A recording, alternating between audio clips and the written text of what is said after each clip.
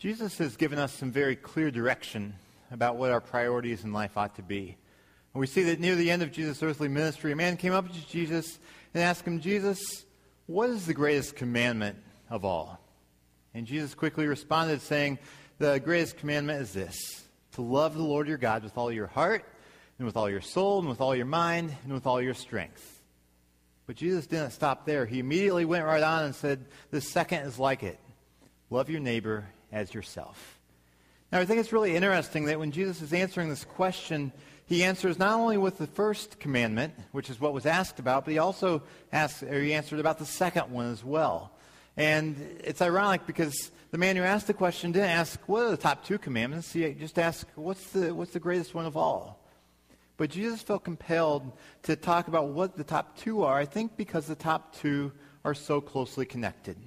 That loving God is intimately connected with loving others around us. I mean, remember, Jesus even said, the second is like it. The first commandment is love God. The second is like it, love your neighbor as yourself. Some people have said that the way that we treat others around us is a very good indication of the health of our own walk with God. That if we are constantly judgmental or condemning about others, if we are gossiping about others, if we struggle a whole lot with impatience or with anger towards others, that can be an indication that there's some sort of short circuit in terms of how our relationship with God is playing out in our lives, particularly in terms of our relationships with others.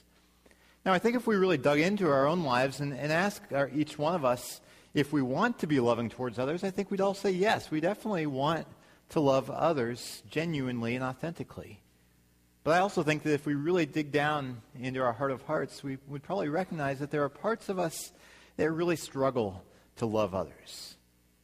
One of the things I think about is how we sometimes have stereotypes of other people or generalities or lists in our minds, a list of the type of people we like and a list of the type of people that we really struggle to get along with or struggle to really even be in their presence at times. There can be any number of different things on these lists.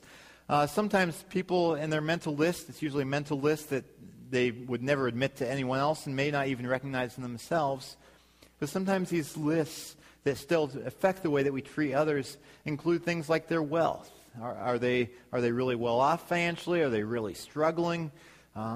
Another classic thing is people's ethnicity or people's level of education.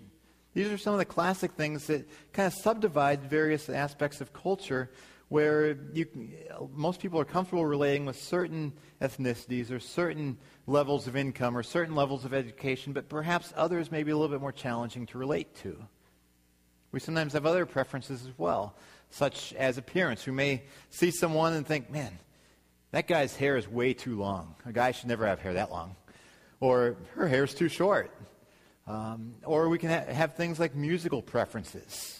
We may hear that someone really likes rock music or rap music, and even though we hear that, okay, they like Christian rock music or Christian rap music, we can still look at them and say, well, really, even though it has Christian lyrics, the rock style or that rap style or that hip-hop style, it really perverts the message, and so it's not really worshiping God. They really shouldn't be listening to stuff like that.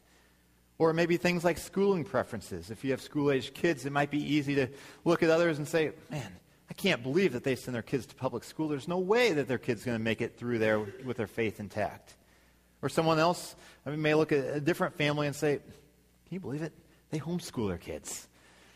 It's easy to have these stereotypes and these generalities in our minds that are really shaped by what our preferences are, what we prefer in our own life. But we project that onto others, and oftentimes what it leads to is some sort of prejudice against others. We may not recognize it, but it can really affect the way that we treat others, the way that we live out that love that we're supposed to show to others. This week I was thinking about this idea of prejudice, and I realized I've never really thought before about the root of what the word prejudice means. It really means prejudging someone. That's what the root of the word is, prejudging, where you are already forming a judgment about them before you really know them. I mean, you look at their exterior appearance, you look at some of the circumstances that may be going on in their lives, and you form some opinion or some judgment of them before you actually get to know them for real, what's going on inside of their heart, what's really happening in their lives. That's prejudice. And that's the topic that we're talking about this morning. And I think it's important that we address this topic because if we want to love others as we love ourselves, it's very important that we identify those areas of prejudice in our lives that may prevent us from loving all people equally. I invite you to turn your Bibles to James chapter 2.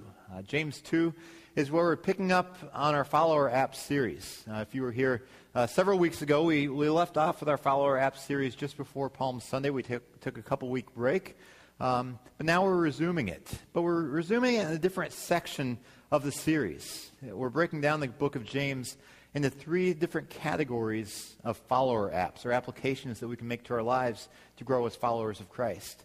The first category that we looked at was faithfulness to God. So through chapter 1 of James, we looked at faithfulness to God through trials and through temptations and through frustrations, and then a general look at being faithful to God in all areas of our life.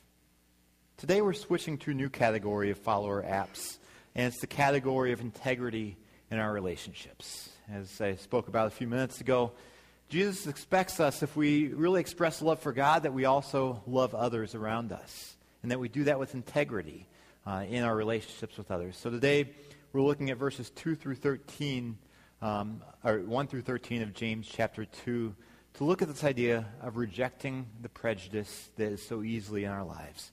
So as we prepare ourselves to look at this passage, will you please pray with me? Lord, as we come to this passage this morning, we confess how easy it is to hold prejudice against others. And sometimes it's just for little petty things, just little pet peeves or little annoyances that get under our skin. Other times, Lord, we acknowledge that it's bigger things that are just aspects of life that we've just that have been ingrained in us through our families, through our culture, that we don't want to think differently about others, but we find that when we really examine ourselves, we do. And so I pray that as we look at this passage this morning, that you will give us wisdom and discernment into our own lives, and help us, Lord, to have the courage and the discernment and the grace and the strength necessary to reject any sort of prejudice that is in our lives that prevents us from loving everyone with the love that Christ loves us with. And we pray these things in his name.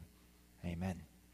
I invite you to follow along as I begin reading in James 2, verse 1, where James says, "My brothers, as believers in our glorious Lord Jesus Christ, don't show favoritism. Suppose a man comes into your meeting wearing a gold ring and fine clothes, and a poor man in shabby clothes also comes in. If you show special attention to the man wearing the fine clothes and say, 'Here's a good seat for you,' but say to the poor man, 'You stand there,' or sit on the floor by my feet, have you not discriminated among yourselves and become judges with evil thoughts? Listen, my dear brothers, has not God chosen those who are poor in the eyes of the world to be rich in faith and to inherit the kingdom he promised to those who love him? But you have insulted the poor. Is it not the rich who are exploiting you? Are they not the ones who are dragging you into court? Are they not the ones who are slandering the noble name of him to whom you belong? If you really keep the royal law found in the Scripture, love your neighbor as yourself, you are doing right. But if you show favoritism, you sin and are convicted by the law as lawbreakers. For whoever keeps the whole law and yet stumbles at just one point is guilty of breaking all of it. For he who said, 'Do not commit adultery,' also said, 'Do not murder.' If you do not commit adultery but do commit murder, you have become a lawbreaker. Speak and act as those who are going to be judged by the law that gives freedom, because judgment without mercy will be shown to anyone who has not been merciful. Mercy triumphs over judgment." Now, when James starts out here, he starts out right away just sharing what the main point is in this whole passage. He says, don't judge people on appearances. You look at in verse 1, he says, as believers in the glorious Lord Jesus Christ, don't show favoritism. This favoritism is literally talking about receiving the face. That's literally what it means in the original language, that you see someone's face, you see their exterior appearance, and you form some judgment of them based on their external appearance. That's what favoritism is. That's what prejudice is. And James says, don't do that. And then he goes on in verses 2 through 4 to share an example that is most likely some sort of real-life example that he has learned from one of these churches that he's writing to. It's an example that takes place in a church setting. Now, to set the stage, we have to understand that their church had a significantly different feel than our church does today. Their church would meet in a house. It would typically be 20 to 50 people or so there. And in this church scenario, you have two new people who walk in. And in this scenario, you want to go greet them because you want to be a welcoming host there at your church. And just as a little aside, I would hope that would also characterize us here at Friedens, that if we see a newcomer, see a guest coming and visiting us, that we would be very intentional to reach out to them, to help them feel welcome, help them feel comfortable here. I mean, you think about when someone comes into your home, you want them to be comfortable there. You want them to feel welcome. You don't want to completely ignore them or pretend that they aren't there or pretend that you wish they weren't there. You want to make them feel welcome. And that's what, in this scenario, the person is doing. They're going up to these two newcomers to welcome them and help them to find their way around this church setting. But these two newcomers, they couldn't look more different in their appearance. One man is described as a very wealthy man. And his wealth is obvious as he's wearing very fine clothes, and he's even wearing gold rings. Now, in our culture, we don't think that much about gold rings. A lot of us I wear a gold ring every day. But then rings meant something very different than they do today. And they were much more elaborate than ours today. These gold rings that this man was wearing were an indication of his extravagant wealth. Rich people wore gold rings as a sign of their wealth, and it was also a way for them to store their wealth in a safe place right on their fingers. And so this man comes in, he's wearing these gold rings, he's wearing this fine clothing. It's kind of the equivalent today if someone drove a high-end Mercedes up to the church and then came in wearing an Armani suit and wearing a genuine Rolex watch. I mean, it'd be the same type of feel. You could recognize this guy has a lot of money. And so here comes this guy into your church, and you go over to him and say, hey, welcome to our church. Here's a really nice seat for you right here. You may even be willing to give up your own seat for that guy as a sign of your hospitality and appreciation that he's here.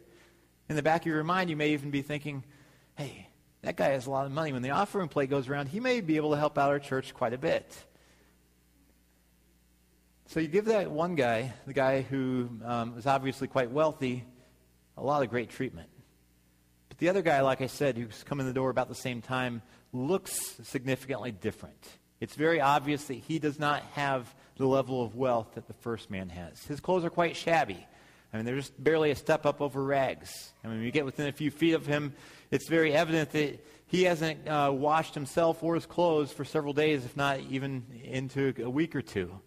And, I mean, you want to make him feel welcome. There's a part of you that may think, oh, I kind of wish he wasn't here, but I'm supposed to make him feel welcome. So, here, why don't you stand over there? Or there's some room down here at my feet. You can sit there if you'd like as well. Now, James is making the point. He's not making the point that there's anything wrong with wealth here. He's making the point that there's a problem with judging based on exterior appearances. Because that's what this person has really done in this scenario. That he doesn't really know anything about those two men besides the way they look. But there's a significant distinction in how he's treated them, and that distinction is completely based on their appearance. So in verse 4, James says, have you not discriminated among yourselves and become judges with evil thoughts? He says it's evil to judge someone based on exterior appearances. The motives are wrong. And as we go through the rest of this passage, we're going to see James lay out 3 specific reasons why it's wrong to judge people based on their appearances. The first thing that James points out in verse 5 is that God doesn't judge on appearances. Verse 5, James really gets right down to business, and he says, listen, my dear brothers, has not God chosen those who are poor in the eyes of the world to be rich in faith? God doesn't show favoritism. God doesn't judge based on appearances. In fact, in Romans 2:11, it specifically says, quote there, God doesn't show favoritism. And then back in 1 Samuel chapter 16, we see a very clear statement distinguishing the way that people judge others and the way that God does. 1 Samuel 16, verse 7 says, the Lord does not look at the things that man looks at. Man looks at the outward appearance, but the Lord looks at the heart. You know, as human beings, it's so easy to look at other people and form opinions of them or even judgments of them based on the way they look. I mean, we look at how much money they have, how successful they are in life, whether they're accomplishing their dreams. We look at their family. We look at the type of car they're driving. We can look at any number of different external appearances and form opinions and judgments of them. It's easy to do. But 1 Samuel 16:7 says God doesn't look at those things. He's not concerned with how successful you are outwardly.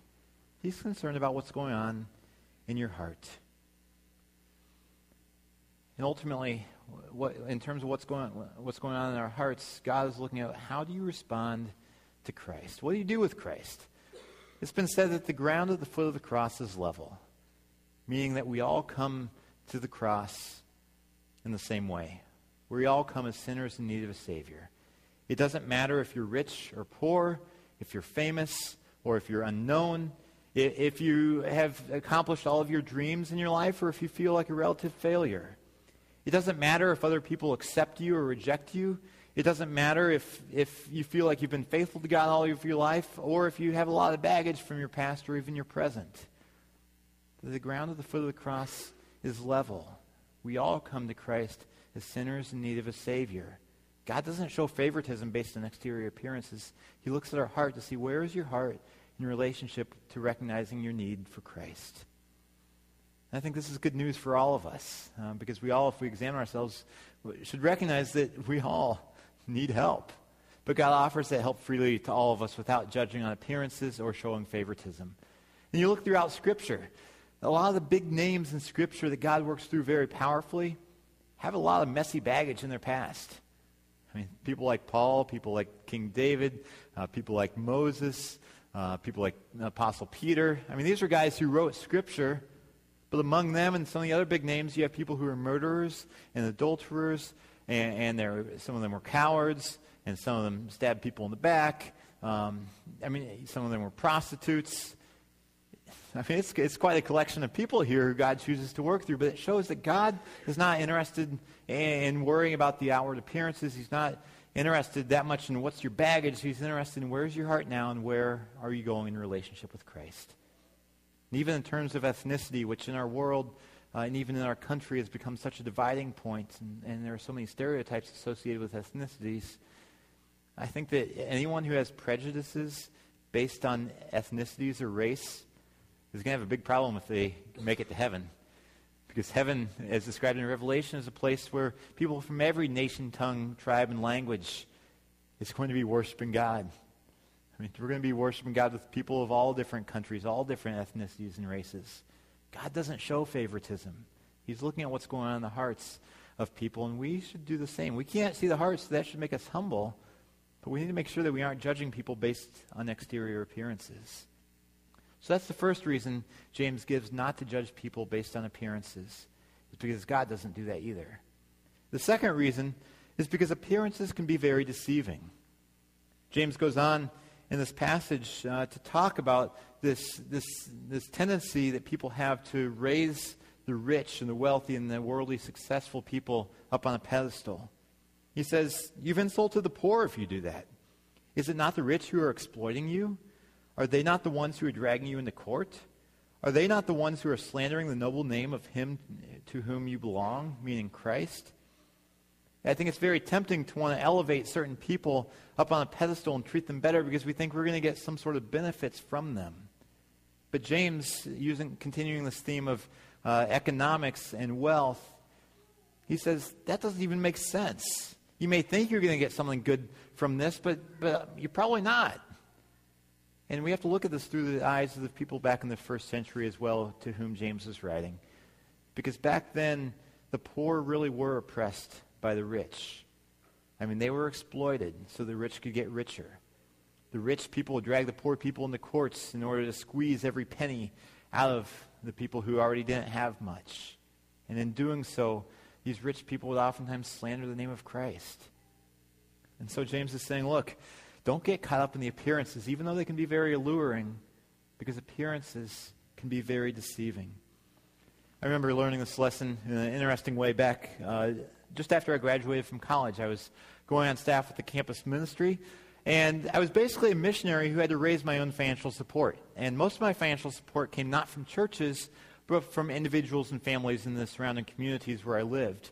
And a lot of these people I was meeting with, I'd never met before, I'd never heard of. Granted, a few of them I definitely did know of. But through references and referrals, I got to sit down with a wide variety of people.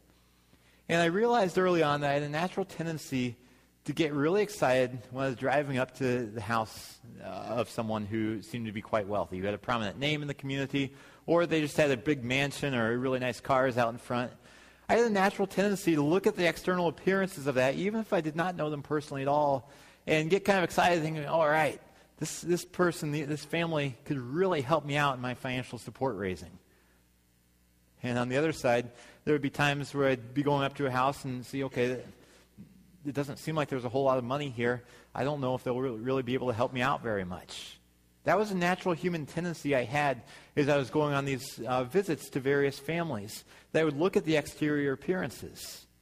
So I found out very quickly the exterior appearances of a house or of a well-known name in the community or of what's probably a high-paying job, that has very little correlation to how much financial support they gave me. I mean, I had people who, lived in million-dollar mansions who gave me nothing or very little. And I had people who seemed like they probably wouldn't be able to afford much of anything, and they gave very generously. I mean, I think of one young woman. I'd never met her before. I was just in that church one Sunday, and I was in a particular Sunday school class, and we just talked for a few minutes, and she expressed some interest in being able to support my ministry financially and in prayer. So I gave her some information. She indicated that she would get a response to me within a week or so. And when her envelope came in the mail, I always got excited when I opened up those envelopes to see what they were going to give. This woman, I almost fell out of my chair when I opened it up. She was a single mom, a nurse. I thought, okay, she's probably stretched pretty thin. The envelope indicated that she was going to be giving me $100 a month in financial support. Like I said, I almost fell out of my chair. I was just shocked. There wasn't a one-to-one correlation on, okay, if you don't have a whole lot of money, you're going to be generous, or if you don't have a whole lot of money, you won't be able to give much, or if you have a lot of money, you will be generous, or if you have a lot of money, you won't. There wasn't any sort of correlation there, and I want to be careful in saying I don't know the circumstances that are going on in every person's life. I know some people couldn't give because their giving was already maxed out. They're already giving in so many other places they couldn't support me. So I'm not saying this in order to try to judge people or say, oh, they should be more generous. And I'm saying this to indicate that we need to be very careful not to form judgments on people based on exterior appearances. Because exterior appearances aren't a good indicator of someone's internal character or where they stand with God or really of much else.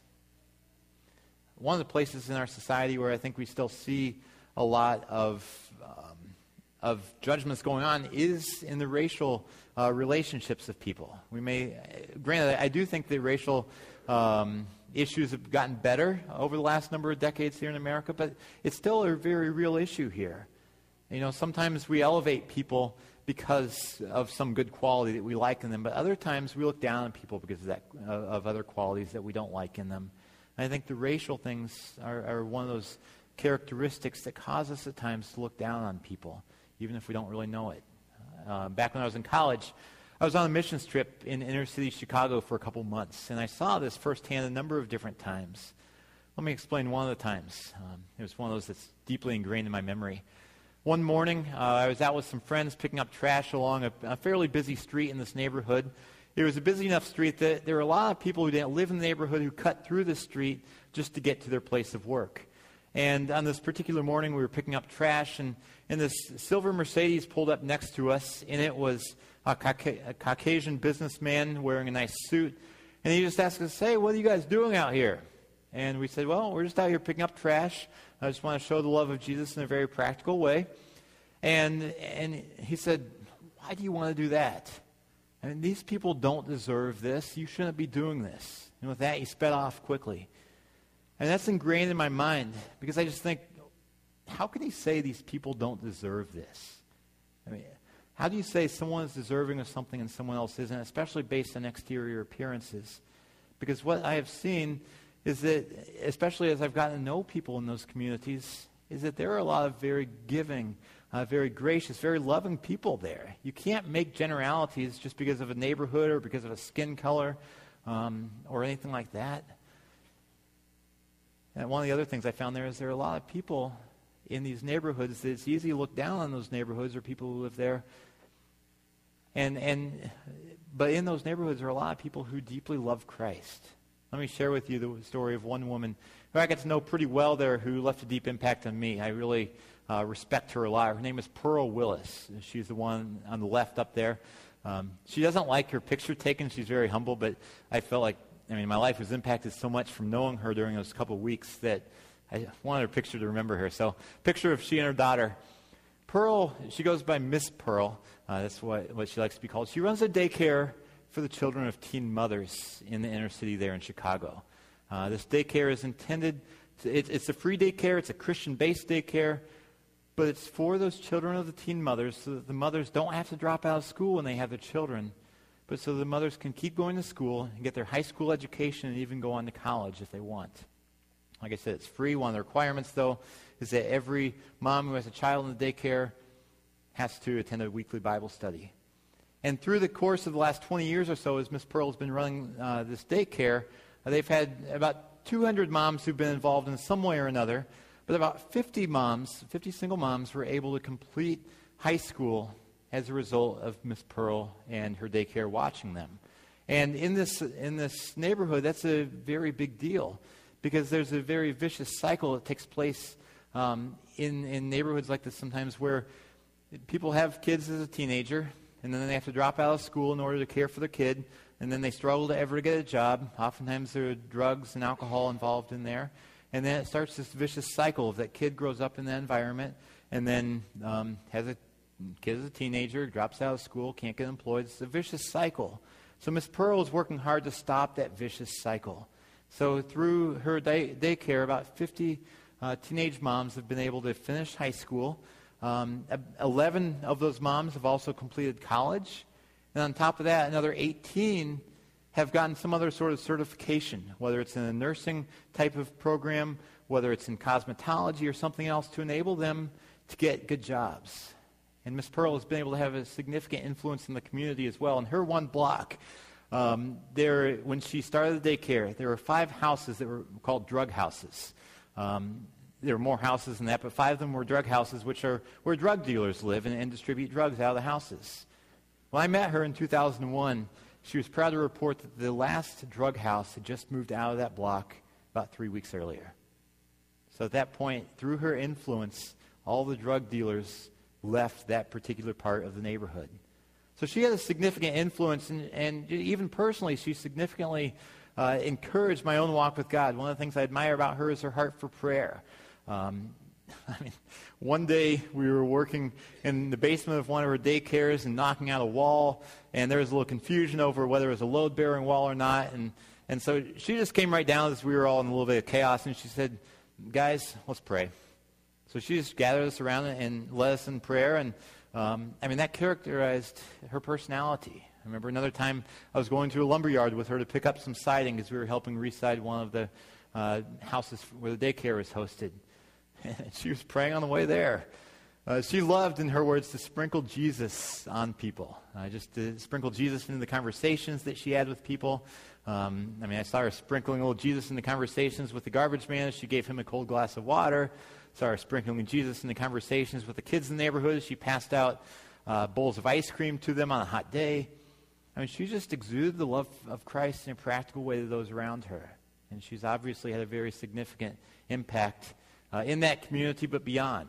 A number of years ago, she was actually named Illinois' Humanitarian of the Year for all of her service. Now, she sounds like a great woman, doesn't she? And she really is. Would you believe that back in the early 90s, when she came to know Christ in the early 90s and then started a daycare within a couple of years of that, would you believe that when she came to know Jesus, she asked her mom, "Mom, can I go to church with you?" She went to church with her mom. And when she got to church, she was shunned by all the people there in the church. especially some of the women there, she said they despised her. They didn't want anything to do with her. They wanted her to leave that church. And the reason was because of her background. I haven't shared her background yet. For the 17 years before Miss Pearl came to know Christ, she was a drug dealer and a prostitute. And she had 3 children by 3 different fathers. She says during the pregnancy of Octavia, who's pictured there with her, Miss Pearl didn't even know that she was pregnant until she gave birth because she was so high in heroin through the entire pregnancy. And so, just a lot of really rough stuff in her past. And so she came into this church, and a lot of people in this church knew that background, and they didn't want anything to do with her. They had a saying of once a hooker, always a hooker. They didn't think that there was any way that Miss Pearl could change. And so they did everything they could to push her out. But thankfully, God had grabbed a hold of her life and was in the process of doing an amazing transformational work. In the years since then, you've already heard some of what God has done through her. Through her, many, many people have come to know Christ. And it's just an amazing story. But I think that response of that church back in the early 90s when she first came to Christ and had just a lot of messy baggage in her background, I think that needs to serve as a warning for us. That it's easy to look at other people, and maybe they do have some messy baggage in their background. Maybe their appearances aren't very attractive. We need to be careful that we aren't pushing people away, because those are the very people that Jesus welcomes right into his midst. Jesus welcomes anyone and everyone to come to him and to follow him. He doesn't care about where you've been, doesn't even care about what's going on right now. He's looking at where are you going from here on out, what's going on in your heart with Christ. One of the things that happens when we get judgmental attitudes or stereotypes that cause us to look down on others or put up barriers in their paths as they're trying to come to Christ or come into church or just even get to know us, one of the things that happens is we push them away from Christ.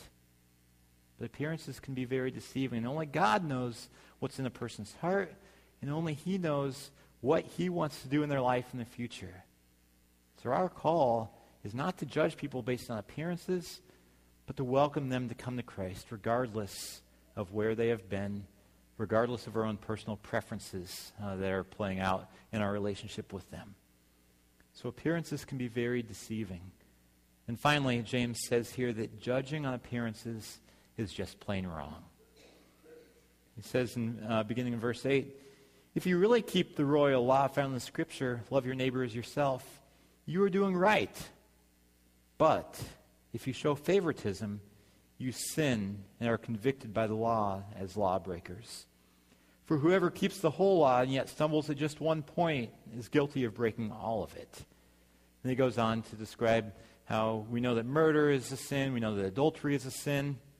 I think what this points to is how in our minds it's very easy to have a list of major sins, then a list of just little sins, things that really aren't that big of a deal. The major sin list is things like adultery and murder and maybe doing drugs or stuff like that. On this minor sin list, it's more refined, more socially acceptable sins like greed, being a little judgmental, maybe gossiping a little bit here and there. It's easy to have those different lists there and think, okay, as long as we don't do any of those really bad things, we're doing all right. But James says here in verses 8 through 11 that favoritism or being judgmental when we're just looking at someone else's appearance is just as much of a sin as murder or adultery. It's all sin. If you are guilty of breaking one of the things, you're guilty of breaking them all. You're all sinners. We are all sinners in need of a Savior. So we shouldn't judge people based on appearances. I want to, as we close this morning, I want to rewind back to verse 1 of our passage. James started out this passage saying, my brothers and my sisters, as believers in our glorious Lord Jesus Christ, don't show favoritism. There's that phrase there, our glorious Lord Jesus Christ. It's a very unique phrase. We don't see it anywhere else in the New Testament, the glorious Lord Jesus Christ. It's very true, but I think it's interesting how James refers to Jesus as our glorious Lord, especially in this context. And I think that one of the reasons that James does this is to point to the fact that when we think of Jesus, we think of him in all of his glory. But we need to recognize that Jesus didn't always look so glorious when when you look at external appearances. In Philippians chapter 2, we see the process that Jesus went through as he stepped off his heavenly throne and came to earth. It says, Jesus, being in very nature God, did not consider equality with God something to be grasped or forcefully held on to, but he made himself nothing, taking the very nature of a servant, being made in human likeness. We know from from the rest of Scripture, that Jesus in his earthly ministry, he was not rich. He never wrote a book. He never had a formal education. He never even had a home of his own. I mean, really the only possessions he had that we know of were the clothes on his back. And I think that if we are people who tend to look down on others based on their appearances, if we were to travel back in time 2,000 years ago and came face to face with Jesus or observe his ministry from a little bit of a distance, I would bet that we would be prone to look down on Jesus just as we look down on people today. Because we would look at Jesus not like something about the way he dressed. We'd look at Jesus not like his socioeconomic status. We'd look at Jesus and hear some of his teaching and think, I really don't like that teaching that much. Or we look at his followers and think, how can he associate himself with those people? I think James here is offering a warning to not look down on anyone because of appearances. Because Jesus himself, even though he's now glorious, at one time was in a very humble circumstance, and appearances wouldn't have drawn people to him. But Jesus sets an example for us in how he showed love and mercy and grace to anyone and everyone who would come to him. He didn't put up barriers in the way. He just said, come, follow me. I mean, we see him showing amazing love and mercy. And he had such a servant heart. And I think that's one of the things that we can apply to our lives when we think about how do we get past those stereotypes we have and get past that tendency to judge people based on their appearances, is to serve them selflessly, to put their own priorities ahead of our own, to show them love in a very practical way. And that can really soften our heart towards people like this. And this points to not only to showing this love to people and mercy to people, help draw them to Christ, but it transforms us in the process and makes us more loving in a Christ-like way. May we be people who extend Christ's love to others as he extended his love to us. Let's pray. Lord Jesus, we thank you for loving us so richly and so deeply, that while we were yet sinners, you came to die for us. We recognize that in ourselves there is nothing attractive, nothing in our appearance that would draw you to us. I mean, for we were sinful people who were rebellious against you, who were running the opposite way. But you came to seek us out because you loved us. And I pray that we will follow the example that you have set in showing love and mercy and grace to others. Even if we struggle to really get along with them or to like them, God, I pray that you'll help us to identify those areas that we may have some prejudices. Help us to address those, to reject those, and to follow your teaching and to see people as you see them and to love them with the love that you have for them. We pray these things in Jesus' name. Amen.